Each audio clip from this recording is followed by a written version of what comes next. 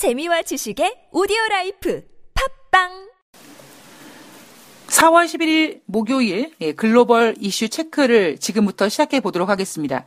예전에 이 소제목이 몇 월 며칠 뉴욕 증시 이슈 체크였었는데 언제부터인가 이 뉴욕 주식시장 마감 현황에서 말해주지 않는 내용들을 돈다방 미스리에서 더 비중 있게 다루다 보니까 아예 소제목을 뉴욕 증시 마감 현황 이슈 체크가 아니라 글로벌 이슈 체크로 좀 바꿨습니다. 물론 이날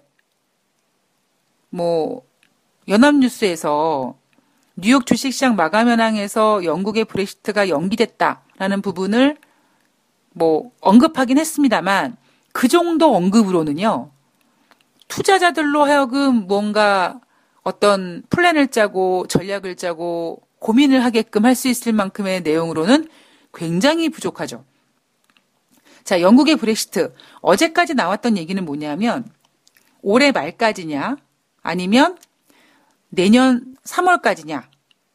그리고 메이 총리는 지금 투스크 상임의장에게 6월 30일까지 연장해 주십시오라는 요청서를 보낸 상태고 임시 정상회의에 참석한 메이 총리는 원래는 사실 3월 29일이었어야 되고, 그죠? 4월 12일이었어야 되는데, 6월 30일까지 좀 연장해 주십시오라고 사정하러 임시 정상회의에 참석을 했습니다. 자, 저는 조심스럽게 올해 말을 생각했었거든요. 왜냐하면, 내년도는요, 올해 말이나, 12월 31일이나, 2019년 12월 31일이나 2020년 3월 31일이나 3개월 차이거든요. 되게 길어 보이지만요. 여러분 당장 엊그제 2019년 시작한 것 같고 황금 돼지띠니 어쩌니 이랬던 게 엊그제 같잖아요. 그리고 12월 1일 날 미국과 중국이 정상회담 하면서 90일 동안 휴전해서 3월 1일이 마지막 데드라인이다. 막 그랬잖아요. 근데 지금 무슨 3월은 무슨 지금 4월 중순에 와 있어요. 그러니까 금방 지나가거든요. 그러니까 연말이나 12월 31일이든 3월 31일이든 사실 큰 3개월이라는 시간이 큰 의미는 없어요. 그런데 제가 연말이라고 생각했던 이유는 뭐냐면 연을 넘기는 게 싫은 거죠. 누가? 유럽연합 국가들 몇몇 나라들이. 왜? 이미 영국의 브렉시트에 관해서 지칠 대로 지쳤고, 그리고, 그렇게 시간을 줘봤자 달라지는 게 있겠냐? 라는 어떠한 그런 심리 때문에, 그냥 뭔가 좀 빨리 끝내자. 그래서 내년 3월 31일이 아니라 연말로 할 가능성이 높다라고 생각을 했었었는데, 제가 살짝 간과한 부분이 뭐였냐면, 메이 총리가 6월 말까지 요청을 했잖아요. 예. 그렇기 때문에 6월 30일, 그다음에 12월 31일, 내년 3월 31일 이 세 개를 이렇게 믹스게 넣어서 갈았더니 약간 절충되는 기간이 올해 10월 31일로 나왔습니다. 연기됐어요. 자, 뭐라 그럴까요? 저는 개인적으로는, 물론 제가 12월 31일일 거라고 생각했는데, 그 메이 총리의 6월 30일 요청을 간과했던 부분이 있었고, 만약에 그것까지 생각했으면은 10월 31일 날 적당한 시간이라고 전 개인적으로 생각을 하거든요. 자, 투스크 EU 정상회의 상임위장이 그 정상회의가 끝난 다음에 기자회견을 통해서 EU 27개국과 영국은 10월 31일까지 브렉시트를 탄력적으로 연기하는 내용에 합의를 했다라고 했습니다. 자, 이 투스크 상임위장이 탄력적인 연기라는 표현을 얼마 전부터 썼죠. 그리고 투스크 상임위장은 10월이 아니라 연말 혹은 내년 4월 12일 전까지 3월 말일까지 그게 탄력적인 연기다라고 정의를 내렸습니다. 왜 탄력적인 연기냐? 투스크 의장이 제시한 건 이거죠. 올해 연말에 연말이든 뭐 내년 뭐 3월 말이든 뭐 내년 4월 12일이든 그 사이에 영국 의회에서 합의안이 통과가 되면 그냥 곧바로 브렉시트 하게끔 하는 내용을 담겨져 놓을 거니까 이게 굉장히 탄력적인 연기다라고 정의를 내렸습니다. 근데 어쨌든 간에 메이 총리와 뭐 투스크 상임의장과 그리고 더 연기되는 걸 싫어하는 뭐 마크롱 대통령 같은 그런 여러 의견들이 이제 절충이 돼서 10월 31일로 결과가 나왔어요. 자, 메이 총리는 지금 어떤 마음일까요? 여러분들이 메이 총리면 어떤 생각하시겠습니까? 그냥 빨리 끝내고 싶지 않으세요? 그냥 뭐 정말 막말로, 속된 말로, 아휴, 까짓 건 노딜 브렉시트를 해버리든지, 응? 뭐, 어떻게 하든지 그냥 빨리 끝났으면 좋겠어. 근데, 노딜 브렉시트가 되면 개판 5분 전이 될 거고, 그렇다고 또 남아있자니 안 되고, 그러니까 메이 총리 입장에서는 지금 되게 뭔가 이렇게 도망가고 싶은 심정이 많을 겁니다. 그러니까 도망갈 수는 없으니까 좀 빨리 끝내고 싶다. 그래서 메이 총리는 가능한 빨리 브렉시트를 이끌어내겠다. 어느 정도까지 지금 메이 총리가 뭐 지쳐 있고 빨리 끝내고 싶어 하냐면요. 유럽의 선거 기간인 5월 23일부터 5월 26일 이전에 의회를 통과시키려는 의지를 가지고 있습니다. 자, 만약에 유럽의 선거에 영국이 참여하지 않기로 결정이 나면 언제 브렉시트를 하게 되냐면요. 6월 1일 날 영국은 노딜 브렉시트가 됩니다. 근데 이 가능성은 실질적으로 없어요. 왜냐하면 메이 총리는 빨리 탈퇴하고 싶은 마음은 있습니다만 이번에 투스크 상임의장한테 6월 30일까지 연장해 주십시오라는 그 요청안에는 어떤 내용이 포함됐냐면 우리 영국이요. 유럽의회 선거에 참석하겠습니다라는 그런 내용이 있었기 때문에 유럽의회 참석 안 하기는 어려울 것 같습니다. 이런 거잖아요. 기껏해서 6월 30일까지 연기해달라고 요청하고 그 내용 안에 유럽의회 선거에 참석하겠습니다까지 그렇게 부탁을 한 영국이 유럽연합이 충분히 배려해서 그래 그러면 10월 30일까지 해라 라고 했는데 딱 날짜 결정되니까 알았어. 근데 우리 의회 참석하지 않을게. 이러면 이거는 정말 개싸가지거든요. 그렇기 때문에 유럽의회가 선거를 참여하지 않기는 좀 어려울 것 같습니다. 예. 그러면 유럽연합 27개국은요. 진짜 저래도 기분 나쁠 것 같아요. 자, 메이 총리는 어쨌든 간에 뭐 빨리 브렉시트를 끌어내겠다. 그런데 결론이 이제 10월 31일까지로 연장이 됐으니까 그럼 메이 총리는 어떤 마음으로 지금 생각을 하고 있냐면 10월 말일이 정말 진정한 이 브렉시트의 데드라인이다.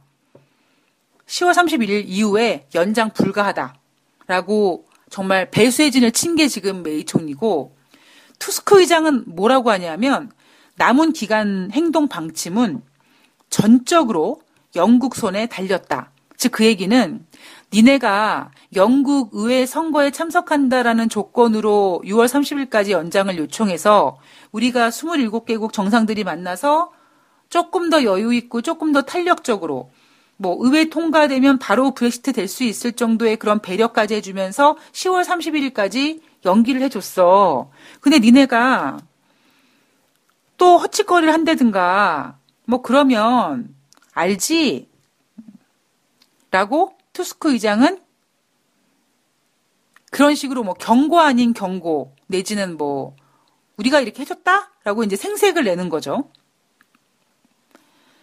그리고 또 하나 뭐냐면 이 투스크 의장이 이런 얘기를 한 내용 안에는 조금이나마 글쎄요 조금일까요? 아마 많은 부분이 영국이 브렉시트에 남아있을 가능성을 염두에 두고 한 얘기인 것 같다고 저는 생각을 합니다. 자, 왜냐하면 자, 일단 10월 31일까지 연장된 이유가 이 연륜이 좀 있는 메르켈 총리가 우리 괜히 조급하게 시간을 정해놓고 하지 말고 아예 올해 말이나 내년 3월까지로 해주자라고 시간을 가장 넓게 배려를 했고요. 마크롱 대통령은 난 브렉시트 장기 연기에 반댈세 이렇게 반대했고요. 그리고 메이 총리는 일단 6월 30일까지 연장을 요청하는데 일단은 빨리 끝났으면 좋겠다. 그러니까 이 의견들이 모아서 이제 10월 30일로 정해졌습니다. 자, 메이 총리는 빨리 끝내고 싶어 하는데 10월 31일 이전에 과연 가능할까? 자, 이 질문의 의미는 뭐냐면 이거죠. 10월 31일까지 연장을 해준들 영국이 그 세 번의 그 합의안도 부결되고 지금 영국 보수당 내에서도 시끌시끌, 야당과도 시끌시끌, 국민들도 시끌시끌. 이 상황 속에서 지금 4월이고 이제 한 6개월 정도 남았는데 6개월 안에 이거 해결될 수 있겠냐? 라는 것이 지금 이 영국의 브렉시트를 바라보는 시각들 중에서 약간 우려감이 섞여 있는 시각입니다.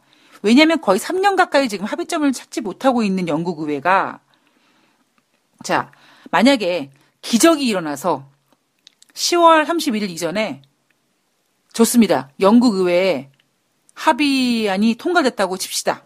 그러면 유럽연합 의회가 그 합의된 통과 내용, 그 통과된 합의 내용을 가지고 또 비준 절차를 걸쳐야 돼요.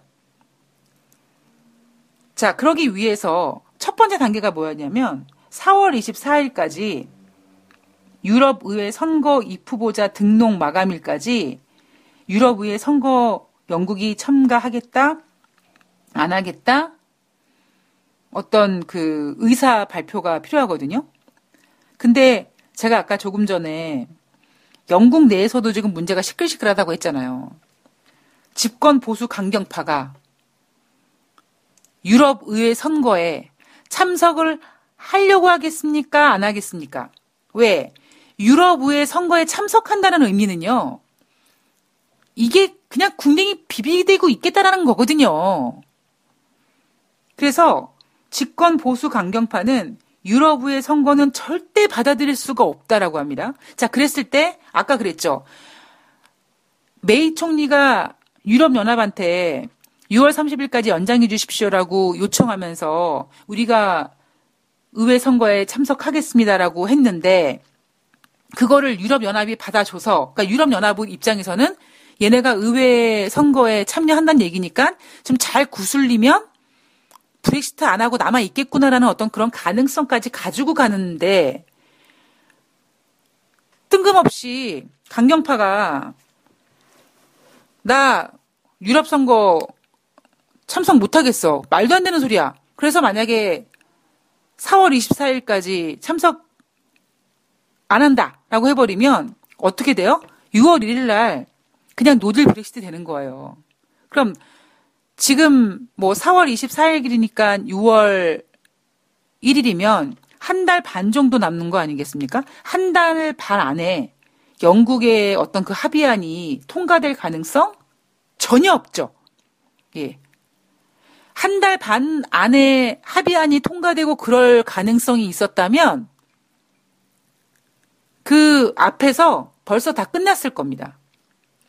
제가 미국과 중국의 무역 협상에 대해서 시간이 끌 거다. 트럼프 대통령이 그 작년 막 그 9월 말부터 11월 말에 아르헨티나에서 G20 정상회담에서 두 정상이 만나서 합의를 이끌어낼 거다. 막 이런 얘기했을 때 제가 그때 뭐라고 했습니까? 그때 합의가 이루어질 내용이면 벌써 합의가 됐을 거다. 제 말이 그대로 맞아떨어졌죠? 마찬가지입니다. 지금 4월 중순인데 4월 24일까지 만약에 영국이 얼굴색을 싹 바꾸고 다시 생각해 봤더니요. 우리 유럽 의회 선거에 참석 안 하겠습니다. 라고 하면 6월 1일 날 노딜 브렉시트 되는 거거든요. 그럼 노딜 브렉시트 되기 전까지 한 달, 한 10여일 정도에, 한 달 보름 정도, 한 달 보름도 안 돼요. 그 기간 동안 안에 영국 의회에서 유럽연합과 그 합의 본고를 통과시킬 수 있을 거라고요? 그 한 달 열흘 정도 기간 동안에 통과될 수 있는 상황이었으면 진작 통과돼서 진작 영국은 이미 브렉시트가 끝났을 겁니다. 근데 지금 문제는 뭐냐면 이 집권 보수 강경파가 유럽의회 선거는 절대 받아들일 수 없다라고 얘기하고 있고요. 자, 그러면 또 다른 시나리오. 4월 14일 날 유럽의회에 참여한다. 그러면 어떤 상황이 벌어지느냐? 그냥 영국이 유럽연합에 궁뎅이 붙인다고 제가 말씀드렸죠. 임기가 5년이라고 합니다. 그러면 앞으로 최대 5년간 영국은 유럽연합에 남아있겠다라는 뜻이거든요. 예. 근데 이거를 지금 누가 원하고 있냐면 야당인 노동당이 원하고 있거든요. 그래서 메이 총리가 노동당 대표와 이야기하고 하는 과정에서 강경 보수파의 반대도 있었고, 그리고 야당 대표 입장에서는 메이 총리가 나한테 부탁을 하네. 그러니까 어떤 짓을 해요? 내가 생각하고 있는 요구사항을 지난번엔 거절당했지만 이번에는 네가 나한테 필요해서 왔으니까 이거 해줘 라고 들이대고 있지 않습니까? 그 내용 중에 뭐가 있었냐면 제2국민투표를 원하는 내용이 있었거든요. 그러니까 만약에 이 4월 24일 날 영국이 의회 선거에 참석하겠습니다라고 발표하면 브렉시트 안 했으면 좋겠다라고 지금 이야기를 하고 있는 노동당의 어떤 힘이라든가 파워라든가 목소리가 커질 수 있죠. 그러면 이 노동당은 뭐 하겠습니까? 우리 제2국민투표 하자. 지난번에 48대 50이었는데 지금 3년 동안 이렇게 질질 끌려왔으니 국민들도 생각이 달라졌을 거야. 다시 국민투표해서 다시 만약에 국민들이 브렉시트를 원하지 않으면 우리 없었던 걸로 하자. 이렇게 될 상황이 있거든요. 그러니까 이 브렉시트라는 문제를 좀 떠나가지고 영국은 이 영국에 이후에 남아있기 싫어하는 그러니까 집권 보수 강경파와 영국에 남아있자라고 하는 이 야당의 어떤 지금 기싸움이거든요. 그러니까 이 집권 보수 강경파 같은 경우에는 의회 참석한다? 그러면 노동당 목소리가 커지겠네? 이거 막아야겠네? 라고 하니까 의회 선거 절대 받아들일 수 없다고 얘기하고 있는 거죠. 이거 그러니까 일단 10월 말까지는 뭐 시간은 밀어놨는데 당장 눈앞에 문제가 뭐냐면 진짜 의회 참석을 할 거냐 안 할 거냐 이건데 저는 개인적으로 할 거라고 보거든요. 왜냐하면 안 하면은 큰일 나요. 안 하면 제가 만약에 투스쿠 상임의장이면은요, 예, 정말 영국 가만히 안 둘 것 같아요. 사기친 거잖아요. 예. 6월 30일까지 연장해 주세요. 그럼 저희가 유럽의회 선거에 참석할게요. 그렇게 얘기해놔서 좋게 이 정상들 구슬려가지고 10월 31일까지 시간 연장해 줬더니 지금 와서 얼굴색 싹 바꾸고 무슨 놈의 탈퇴할 텐데 무슨 놈의 선거 참여야 안 할 거야 이렇게 되면은 빡 돌거든요.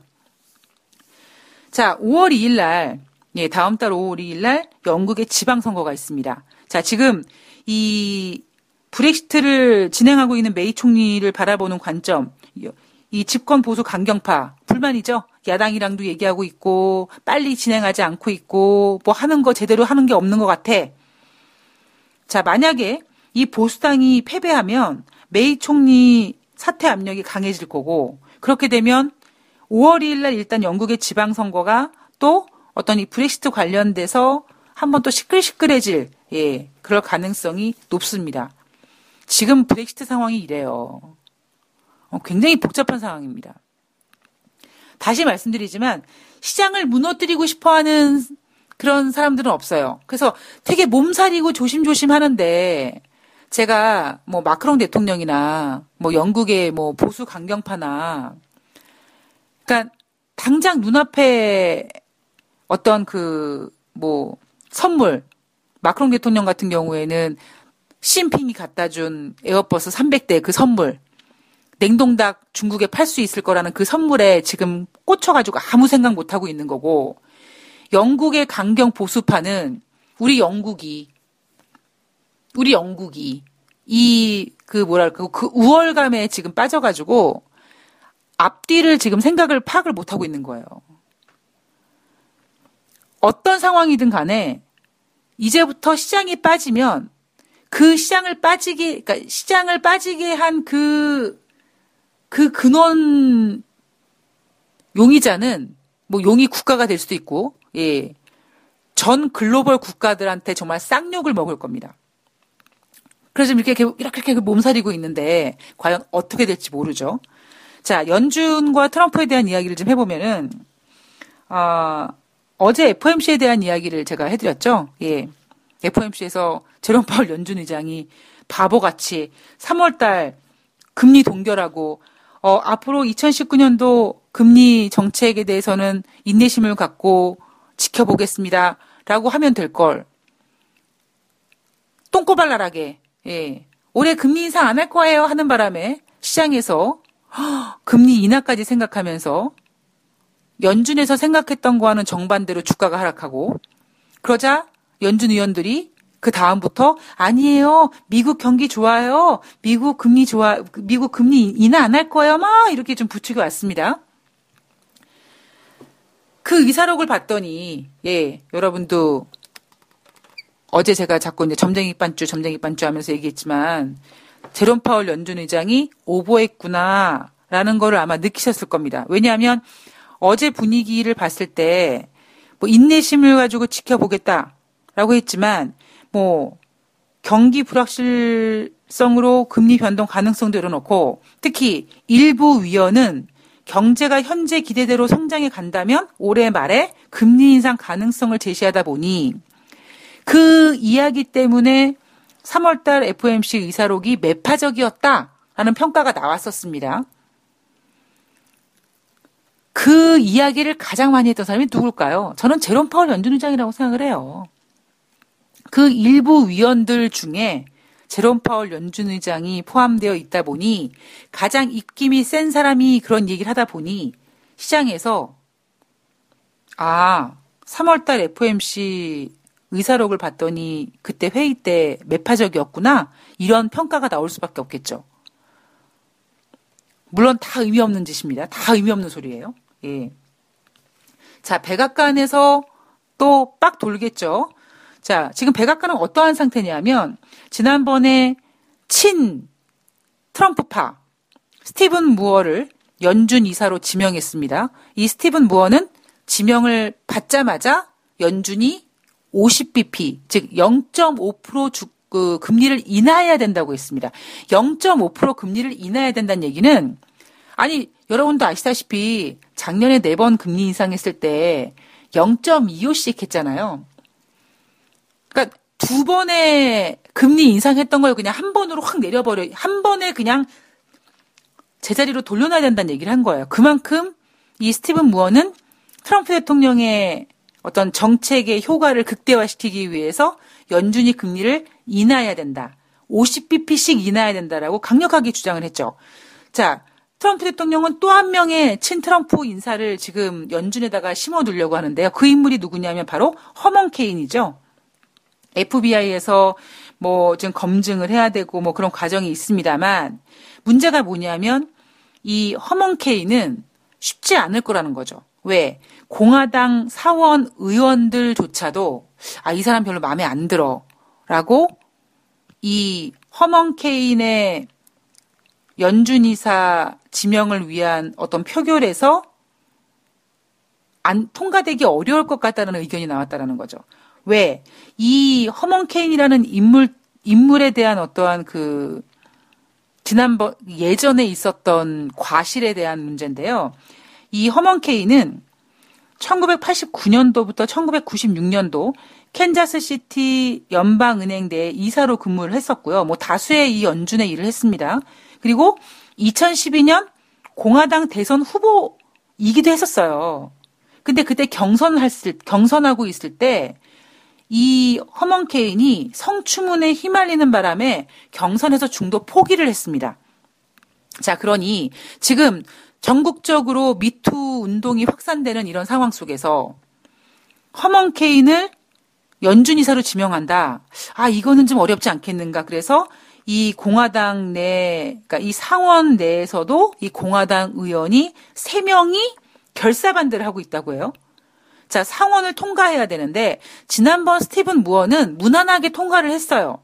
근데 이 100석의 상원에서 공화당이 53석, 민주당이 45석, 그리고 무소속이 2석인데 아까 3명이 결사반대했잖아요. 근데 결사반대한 사람 말고 이 공화당 상원 의원들 중에 마음속으로 저 사람은 좀 아닐 것 같아라고 마음속으로 생각하는 사람이 또 있을 수도 있잖아요. 그러니까 만약에 그 연준 이사로 지명하기 위해서 표결을 할 때 공화당에서 4명 이상만 이탈되면 케인 인준은 이제 물거품 되는 겁니다.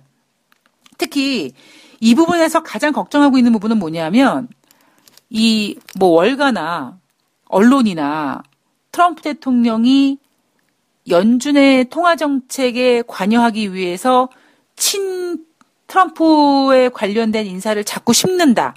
이거는 어찌 보면 이 그러니까 FOMC의 독립성을 훼손하는 거다. 이런 부정적인 이미지가 지금 굉장히 커지고 있다 보니 공화당 입장에서는 뭐 스티븐 무어까지는 뭐 어떻게 하겠지만 특히 성추문에 휘말려 이러한 문제가 있는 사람을 굳이 또 그런 건 좀 오히려 제살 깎아먹기가 아니겠느냐라고 해서 부정적인 이미지가 많다고 합니다. 레리 코들로 백악관 국가경제위원회 위원장이요. 미국 정치 전문 매체 더 힐이 주최하는 그 행사에서 금리 인상 필요하지 않다. 자, 내 인생이 다하는 날까지 금리 인상이 없을 수도 있다라고 했습니다. 그리고 연준은 금리 인상을 자제하기를 원한다고 했습니다. 이 얘기가 왜 나왔을까요? 3월 달 FOMC 회의에서 연말에 경제 상황이 괜찮으면 금리를 인상할 거다라는 얘기를 확인하니까 지금 레리 커들로 백악관 국가경제위원회 위원장이 연준이 금리 인상 자제하길 바란다 이거죠. 자, 그러면서 이런 얘기합니다. 제롬 파월 연준 의장이 좋은 중앙은행장이 될 수 있을 것이라고 믿는다라는 얘기했습니다. 이게 칭찬이에요? 아니에요. 협박이에요. 어금니를 꽉 물고 제롬 파월 연준 의장이 좋은 중앙은행장이 될 수 있을 거라고 난 생각해. 알았지? 무슨 얘기인지 알지? 이러면서 얘기는 뭐예요? 좋은 의장 되려면 금리 인하 하란 지금 그 협박을 이런 식으로 한 거죠. 그 얘기는 결국 트럼프 대통령은 경제가 좋아지길 바랍니다. 그러면 경제가 좋아지면 인플레이션 우려감이 있거든요. 그러면 연준은 금리를 인상해야 돼. 근데 트럼프 대통령은 금리는 인상시키지 않고 경기는 계속 좋아지기를 원합니다.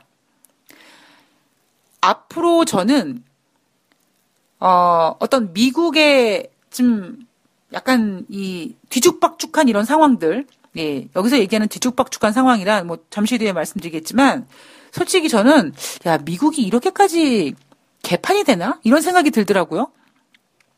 그런 상황 속에서 트럼프 대통령은 지금 그러니까 자기가 다시 또 대통령이 되고 싶어서 인위적으로 막 경제는 상승시킬 거고 경제가 상승하면 당연히 인플레이션이 올라갈 텐데 그것도 못하게 금리를 인하시키게 하고 지금 굉장히 시장에서 제 표현에 따르면 이 돈에 관련된 시장에서 정치적으로 자기가 대통령이 또 되기 위해서 굉장히 무례한 행동을 하고 있는 거거든요. 자, 뉴욕 연방은행 총재가 뉴욕에서 실시한 강연에서 이 미국 경제가 여전히 긍정적이다. 자, 제가 앞서서 연준은요 경기가 조금만 좋아지면 아마 또 금리 인상을 하려고 할 겁니다라는 이야기를 했습니다. 그게 사람의 마음이거든요.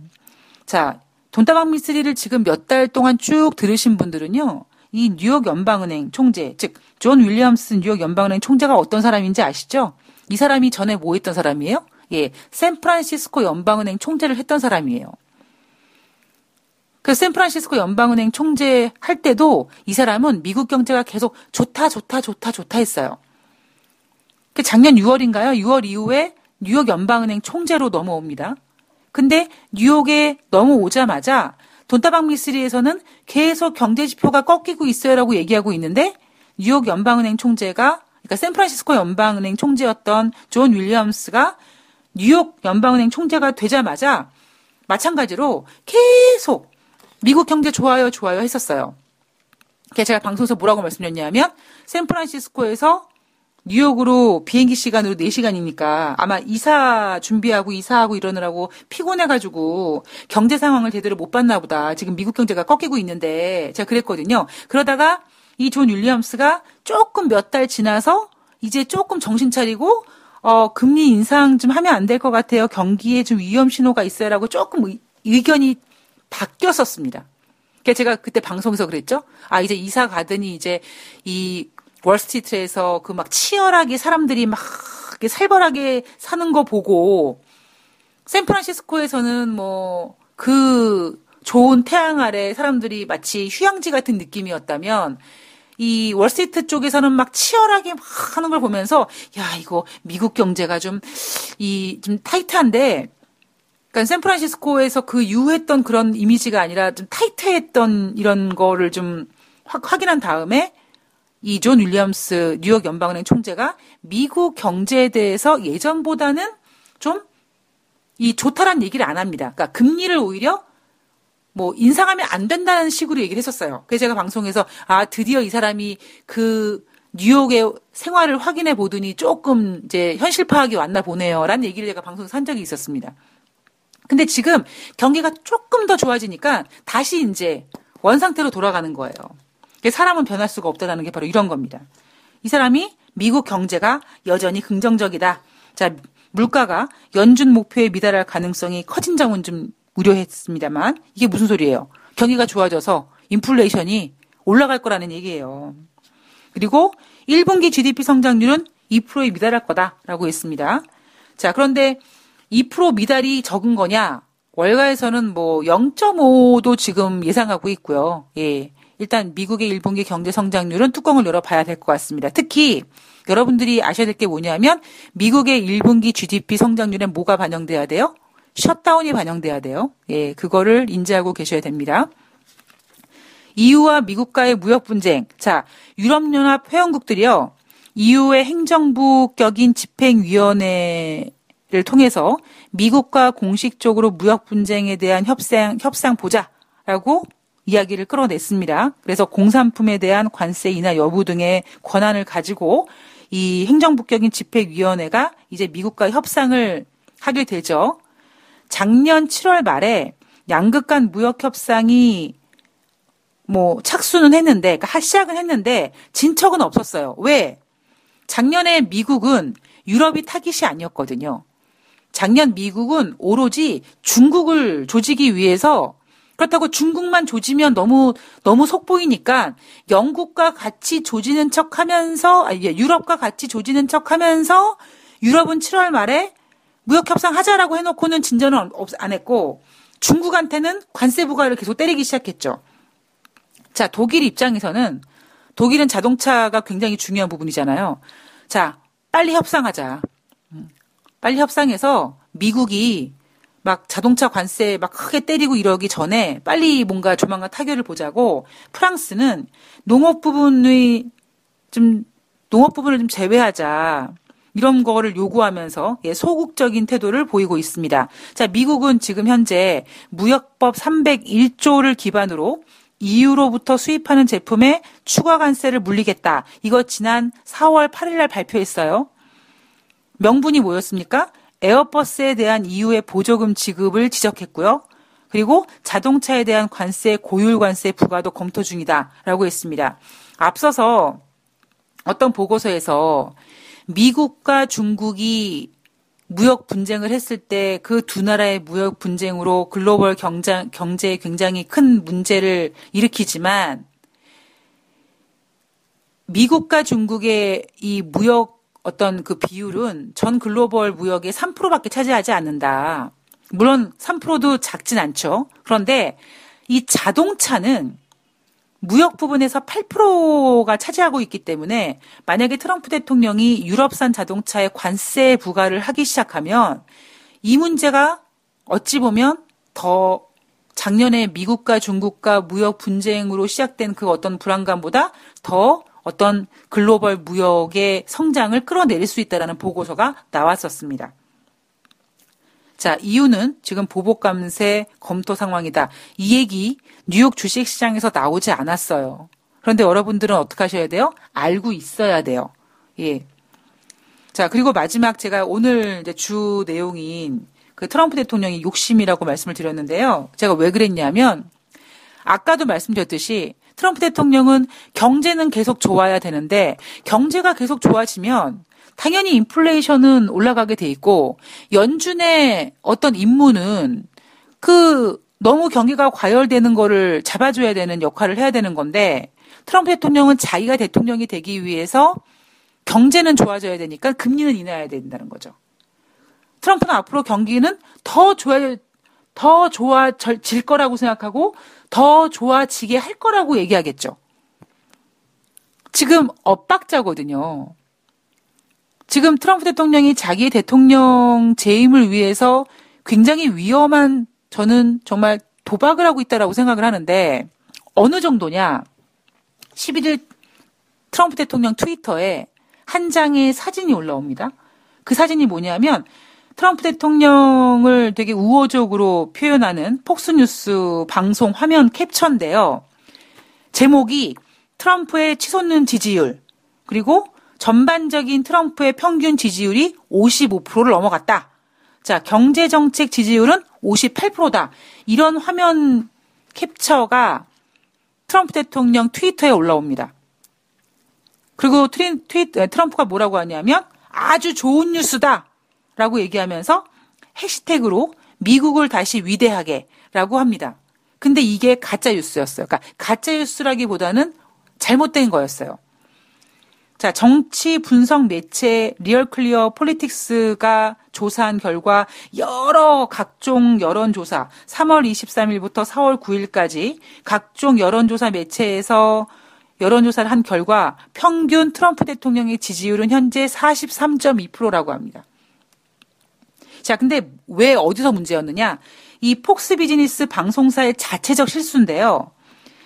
이 여론조사를 진행한 곳이 미국 조지타운대 정치 공공정책 연구소인데 그래픽이 부정확했다라고 인정했습니다. 자, 평균 지지율은 55%가 아니라 43%. 그리고 그럼 55%는 뭐냐? 트럼프 대통령한테 야, 트럼프 대통령 호의적이냐? 라는 질문에 아니요? 라고 응답한 게 55%라고 합니다. 그러니까 정확하게 다시 정리하면 이 미국 조지타운대 정치 공공정책 연구소에서 진행한 여론조사 결과를 보면 트럼프 대통령의 평균 지지율은 43%, 나 트럼프 대통령 지지하지 않아 이거는 52%, 그리고 55%는 호의적이냐? 라는 질문에 아니, 이게 55%. 대신에 경제정책에 대한 지지율 58%는 지표가 맞다고 합니다. 자, 그런데 트럼프 대통령은요, 아직까지 트위터에 이 잘못된 내용을 삭제하지 않았어요. 뭐 일각에서는 문재인 대통령과 지금 북미 정상회담을 위해서 열심히 지금 그 일정을 소화시키는 거기 때문에 뭐 삭제를 안 한다라고 보고 있지만 저는 아니라고 봅니다. 저는 일부러 삭제를 안 하고 있다고 봅니다. 왜냐하면 어차피 트럼프 대통령은요, 자기 싫어하는 사람들 알아요. 근데 트럼프 대통령이 집중하는 게 뭡니까? 여기서 얘기하잖아요. 경제 정책에 대한 지지율 58%는 팩트라고 하잖아요. 맞는 사실이잖아요. 그러면 트럼프 대통령은 이런 생각을 하고 있는 거예요. 국민들이 뭐 나한테 호의적이다 아니다 그런 거 의미 없어. 그런데 결국 국민들은 경제가 좋아지면 나를 뽑을 수밖에 없어. 그걸 정확히 간파하다 보니까 트럼프 대통령은 뭐 자기한테 호의적이냐 아니냐 이게 중요한 게 아니라 경제 정책에 대한 지지율 58%를 포커스에 맞춰서 경제가 좋아지면 나의 지지율은 당연히 올라가게 돼 있다. 제가 늘 말씀드리지만, 예, 무력은 혈육도 이깁니다. 마크롱 대통령 보세요. 예. 사람이 그게 어찌 보면 우리가 흔히 뭐 견물생심이라든가 뭐 중국 속담에 무력은 혈육을 이긴다라든가 그러니까 저도 제 주변에서 진짜 자식이 재산 때문에 부모님을 고소하는 걸 봤거든요. 이게 현실이거든요. 그러니까 경제 대통령이라고 자칭하는 트럼프 대통령, 돈을 아는, 돈도 알고 사람의 마음을 아는 대통령은 이렇게 뭐 나를 좋아하고 뭐 지지하고 사랑하고 이런 거 의미 없어요. 그냥 트럼프 대통령 머릿속은 당연히 경제가 좋아지면 내 지지율은 올라가게 돼 있다라고 생각을 하고 있습니다. 그러다 보니 재선을 위해서 자꾸 집착하는 게 뭐냐면 경제 성장이거든요. 그래서 연준이 작년에 금리를 인상 4번 안 했으면은 작년에 경제 성장률 2.9% 오바마 대통령 때 찍었던 최고치 넘길 수 있었다. 4%까지 갈 수 있었다라고 자꾸 경제에 집착하는 거가 바로 그 이유입니다. 특히 제가 아까 조금 전에 이번에 뉴욕 주식시장 마감 현황에서 북미 정상회담에 대한 이야기 나오지 않았다고 하죠. 그리고 그런 분위기를 월가에서 간파했다라고 하죠. 미국이 북미 정상회담을 통해서 얻어낼 수 있는 경제적인 거는 없어요. 그냥 뭐가 있어요? 북한을 비핵화시키는 거. 그죠? 그거 왜 중요해요? 오바마 대통령이 못했던 거거든요. 그러니까 북미 정상회담을 통해서 트럼프 대통령이 얻어낼 수 있는 거는 오바마가 하지 못했던 북한의 비핵화라는 겁니다. 근데 문제는 뭐냐면 어제도 말씀드렸듯이 김정은이가 이런 상황을 모르겠습니까? 김정은이가 바보예요? 아니에요. 저도 아는 건데 시진핑이 모르겠습니까? 자, 그 얘기는 제가 가장 우려하는 건 뭐냐면은요. 미국과 중국의 정상회담, 뭐 중국이 어제도 말씀드렸듯이 뭐 다 받아주게 하고 뭐 시간 끌고 그래 감 까불어봐라 뭐 이런 식으로 지금 중국은 제2라운드를 시작을 했어요.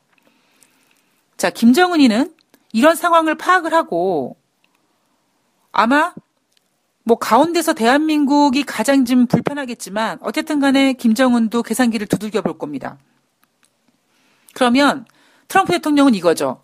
가만히 있어봐라. 북미 정상회담이 어떤 뭔가 내가 재선을 하기 위해서 강력하게 내세울 만한 성과는 좀 힘들 것 같고 자, 중국과의 무역 분쟁도 좀 그렇고 그리고 뭐 유럽도 마찬가지고 그죠? 그다음에 멕시코 장벽 진행 중이고 그랬을 때 지금 트럼프 대통령이 생각하는 내가 재선을 위해서 뭔가 해야 될 가장 강력한 거는 바로 경제를 성장시키는 거거든요. 근데 그 경제를 성장시키는 과정에서 어떤 일이 벌어질 거냐면 인위적인 그러니까 제가 그러잖아요. 지금 유동성 금리 인상해야 된다라니까요. 그러니까 제롬 파월 연준 의장이 바보라서 뭐 경제가 좋아지면 금리 인상을 하고 싶어 할 거예요가 아니라 지금 유동성이 너무나 많이 풀렸고 FOMC가 계획했던 그 유동성 회수 플랜이 지금 어긋났기 때문에 그 어긋난 시간 속에서 지금 풀린 돈이 어디서 어떻게 무슨 짓을 하고 어떻게 뭐가 될지 모른단 말이에요. 그러니까 자꾸 IMF가 특히 그 유동성이 가만히 있습니까? 자꾸 돌고 돌면서 뭘 만들어요? 자꾸 몸보다 더 큰 부채를 만들어서 IMF에서 걱정하고 있는 게 지금 부채 부분이거든요.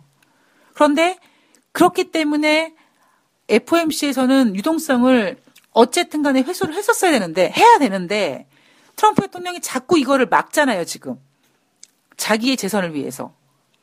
그랬을 때 물론 미국이라는 나라가 굉장히 강하고 뭐 미국 대통령이라는 제가 어제도 방송에서 뭐 그러니까 강한 사람은 사용할 카드가 많다라고 얘기했지만 미국 대통령으로서는 지금 쓸 카드가 많죠.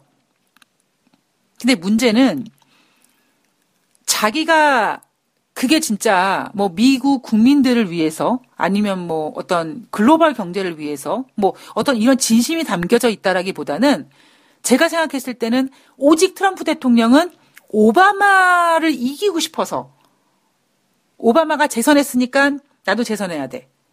뭐 이런 어떤 그런 열등감 내지는 우월주의에 빠져서 오직 자기의 욕심 때문에 대통령을 또 하고 싶은 마음에 자꾸 시장에서 어거지로 무언가를 만들어 가는 과정 속에서 분명히 시장을 해칠 수 있는 가능성이 있다라는 거죠. 제가 염려하는 부분이 이겁니다. 네, 이 부분에 있어서는 조금 더 고민을 해보도록 하죠. 그러니까 제가 보고 있는 지금 여러 가지 글로벌 어떤 상황 속에서 제 머릿속에 있는 거를 좀 나름대로 정리를 해드리는데 좀 여러분께서 좀 쉽게 이해를 좀 하고 계신지. 그러니까 이거는 어차피 지금 거시적인 부분이니까 뭐 당장 오늘 증시에 뭐 이렇게 영향을 끼치지는 않지만 거시적으로 봤을 때 마찬가지로 한 20% 정도만 참조하셔서 여러분들 나름대로 분위기를 좀 파악하시고 공부하시고 시황을 이기는 종목은 없습니다. 물론 있긴 하지만 그런 종목들은 정말 세력주 종목들이고요. 개인 투자자분들은 그런 종목들 매매하면 안 돼요. 그러니까 시황을 알아야지만 내가 전략을 세울 수 있고 그 전략에 맞춰서 종목을 선택할 수 있고 그 종목을 가지고 잘 매매를 해야 되는 겁니다. 자, 오늘 돈다방 미스리가 준비한 내용은 여기까지고요. 여러분 한 주 고생 많으셨고요. 저는 4월 13일 토요일 날 4월 금요일 날 과연 이제 진짜 실적 시즌의 뚜껑이 열립니다. 아마 처음에 잠펀치는 버텨낼 겁니다. 어떻게 버텨내는지 한번 그 내용들 꼼꼼히 체크해서 정리해 드리도록 하겠습니다. 다시 한번 한 주 동안 고생 많으셨고요. 주말 동안 뭐 금요일 주말 날씨 좋다고 하니까 공기는 좀 후디지만 날씨 좋다고 하니까 좀 봄을 좀 만끽하시고요. 봄 만끽하시되 좋아요는 꼭 눌러주시는 걸로 앞자리 두 자릿수 제 소원 좀 한 번만 들어주세요. 제가 뭐 여러분들한테 금은보화를 바랍니까? 뭘 바랍니까? 그 앞자릿수 이해 한번 만들어달라고 하는데 그게 그렇게 어려워. 좀 해달라고요 좀. 부탁드리겠습니다. 네, 좋은 하루 되시고요. 저는 내일 뵙겠습니다. 고맙습니다.